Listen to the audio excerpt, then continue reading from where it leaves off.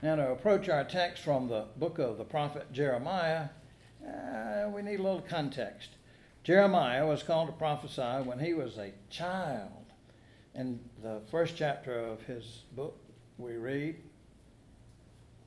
"Now the word of the Lord came to me, saying, Before I formed you in the womb, I knew you, and before you were born, I consecrated you, I appointed you a prophet to the nations." Now, Jeremiah was a smart child who did not see himself at the age of 5 or 6 or whatever as ready to make a career decision. So he said, "Oh, Lord God, truly I do not know how to speak, for I am only a boy." But the Lord said to me, "Do not say I'm only a boy, for you shall go to all to whom I send you, and you shall speak whatever I command you. Do not be afraid of them, for I am with you to deliver you, says the Lord." Now, if you read through the first 26 chapters of Jeremiah, you'll find that the Lord had Jeremiah say a lot of things that people did not want to hear, especially the kings.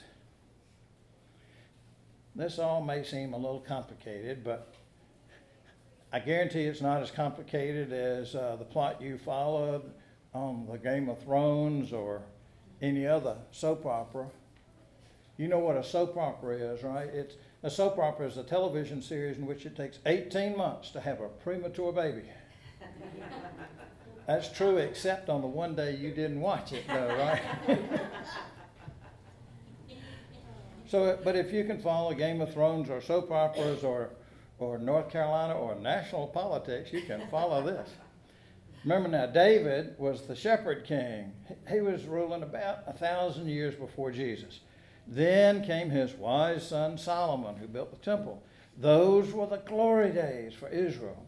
But when Solomon died, the kingdom split in two and things went downhill. The 10 tribes of the northern kingdom called themselves Israel. Well, they got run over by the Assyrians in 722 BC, and they ceased to be a nation, no more. The southern kingdom, called Judah, they were small and weak. When Jeremiah was called, Assyria was declining, but Babylon was getting stronger. What to do? Who to side with? How to survive? Those were the questions the children of Israel and their leaders faced. And in such uncertain times, that's when Jeremiah was prophesying. This business of telling people things they do not want to hear, well, it's not what you call a dream job. It was hard and frustrating, wearisome and exhausting. Our passage today is one of Jeremiah's laments. A couple of times where he complains and God responds. In this passage we find Jeremiah discouraged, despairing, and lamenting that God has let him down as far as he can tell. Listen now for God's word for us in the 15th chapter of Jeremiah. "Woe is me, my mother, that you ever bore me, a man of strife and contention to the whole land. I have not lent, nor have I borrowed, yet all of them curse me. The Lord says, surely I have intervened in your life for good. Surely I have imposed enemies on you in a time of trouble and in a time of distress. Can iron and bronze break iron from the north? Your wealth and your treasures I will give as plunder without price. For all your sins throughout all your territory, I'll make you serve your enemies in a land you do not know, for in my anger a fire is kindled that shall burn forever." Jeremiah says, "Oh Lord, you know, remember me and visit me and bring down retribution for me on my persecutors.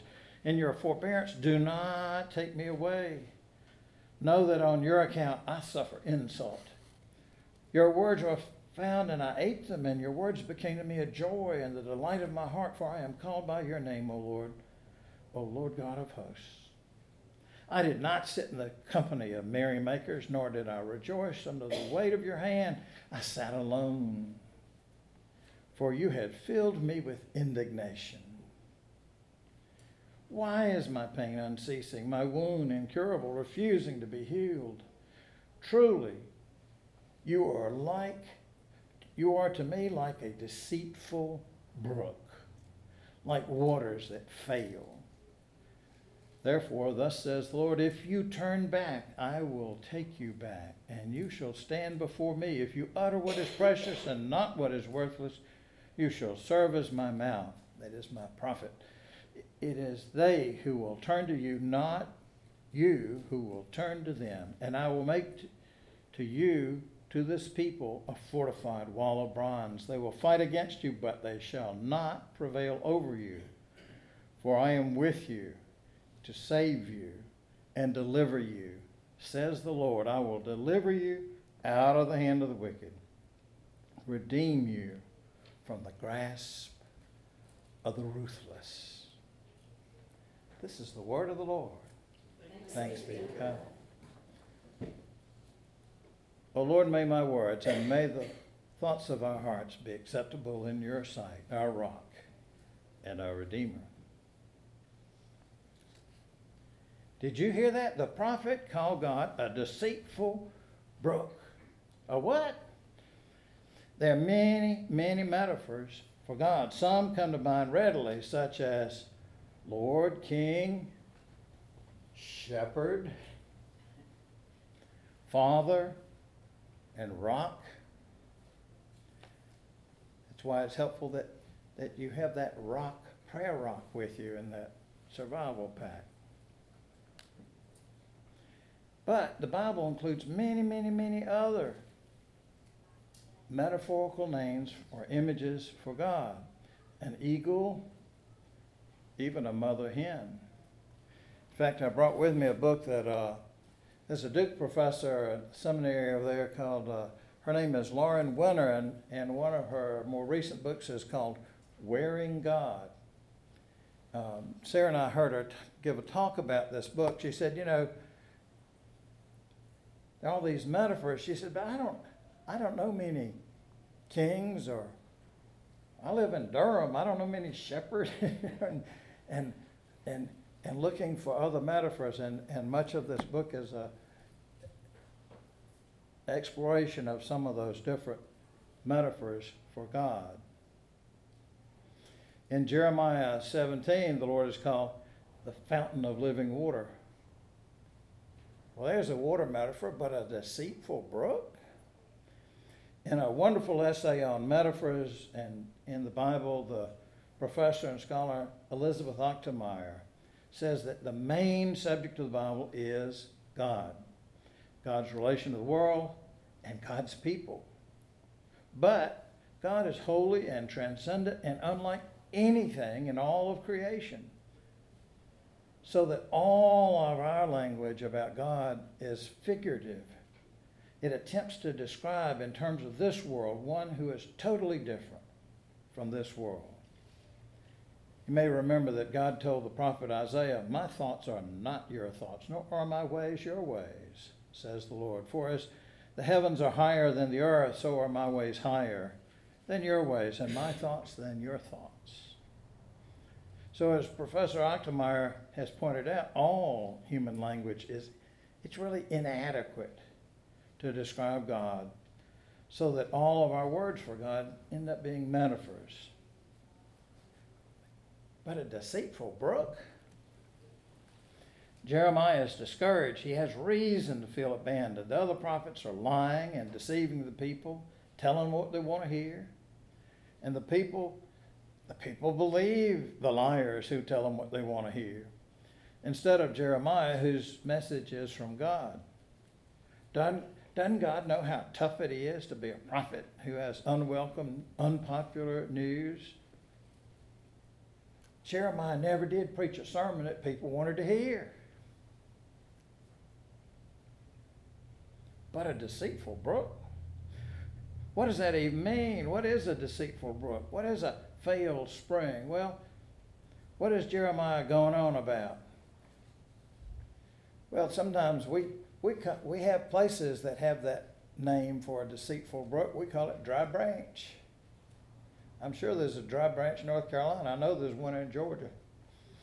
There's this fellow who's a South Carolina preacher named Frank Honeycutt. He's written that in chapter 15 we find that the old boy Jeremiah he's had enough of the prophetic life. He gives it to God with both barrels. He asks God to smite his opponents.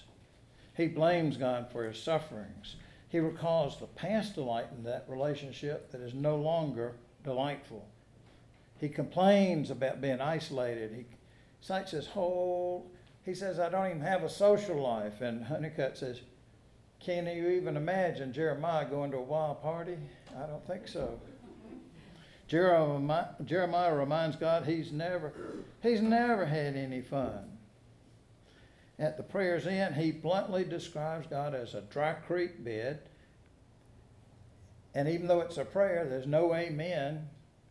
Well, maybe he had more to say and just wasn't going to say it. Who knows? Jeremiah lets God have it. The prophets, he's vented. And then God responds. Here's how Honeycutt summarizes God's response. Look, mister, God seems to say, if you turn back from this nonsense you're mouthing, I'll take you back. I know these people. They're going to fight against you, but they are not going to prevail over you, for I am with you to save you and deliver you. Well, you and I we're kind of like Jeremiah in some ways. Like the prophet, we are called by God to a costly service. As with Jeremiah, if we answer that call, if we're faithful to that call, some people will not like us. Some may say bad things about us. Sometimes we'll not just get discouraged, but plain old worn out. Sometimes we'll feel that all our work is in vain. Sometimes we may even feel like Jeremiah that God has deserted us. We may even feel like calling God names like deceitful brook or failed spring or something worse. But God was faithful and patient and loving with Jeremiah. And you and I will find that God is faithful still. As Jeremiah wrote at the end of the 3rd chapter of Lamentations, but this I call to mind, and therefore I have hope. The steadfast love of the Lord never ceases. His mercies never come to an end. They are new every morning. Great is your faithfulness. The Lord is my portion, says my soul. Therefore, I will hope in him. Thanks be to God. Wherever you go and whatever you do in the days ahead, remember that you are there for a purpose, to be God's child, to be Christ's disciple in that place, to love God and to love your neighbor. So now may the grace of our Lord Jesus Christ, the love of God the Father, and the fellowship of the Holy Spirit be with you, now and every moment of your life. Amen. And now, All right. we'll bless the book. Well, before we bless the book sack, I have one more thing for your survival kit. You ever heard of the prophet named Micah? Ever heard of Micah? It's in the Old Testament. It's one of those dozen prophets they call the minor prophets. I had a friend who used to call them the dirty dozen. But the prophet Micah is most famous for a particular verse, the 6th chapter, the 8th verse. He has told you, O mortal, what is good, and what does the Lord require of you? But to do justice, and to love kindness, and to walk humbly with your God. Justice, kindness, and humility. Well, I guess it wouldn't be nice if you had something to help you remind you of that. What does yours say? What does yours say? What does yours say, Erica? Walk humbly. Walk humbly. Well, let's see. What is Victoria say? Whoop. Says, don't drop me. Hold on tight. Says what? Do justice. Do justice. Boy, that's. Now, we're counting on you to do justice. What does yours say, Lacey? Hey, we'll let you draw one. I won't pick one for you. What does Hannah say? You won the lottery? No. Do justice. Do justice. What's yours gonna say? Says new haircut. Looks sharp. Walk humbly. This is gonna say play French horn. Walk humbly. All right. Let me choose one for Ben. All right. That's not real good. Faithful love. Faithful love. All right. And if somebody else needs a little button to remind them to do one of those things that God requires us to do, see me after church. We'll get you a button too. But be careful with the little pins on it. Well, let us pray. Almighty God, we thank you for giving us gifts and strengths to help us to show your love and to share the good news of the gospel. Lord, help each of these students and all the rest of us too to discover and develop our gifts and use our strengths. Help us to use them wisely. Help us to be kind and caring to others. Help these students to do their best in their studies. Help them to respect others. Guide them to make good decisions. Oh God, bless these backpacks and the laptops and the tablets, but most of all, be with these students, be with their parents, and be with their teachers as they start this new school year. Keep them in your care and help them to grow in knowledge and in wisdom. In Jesus Christ's name we pray. Amen.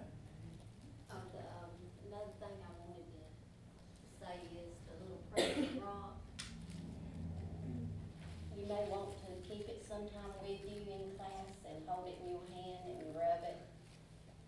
And you may have to pray a little bit. For all that's going on. Well, you know, one time somebody said, what do you think about the need for prayer in schools? And I said, as long as there are tests in school, there will always be prayer.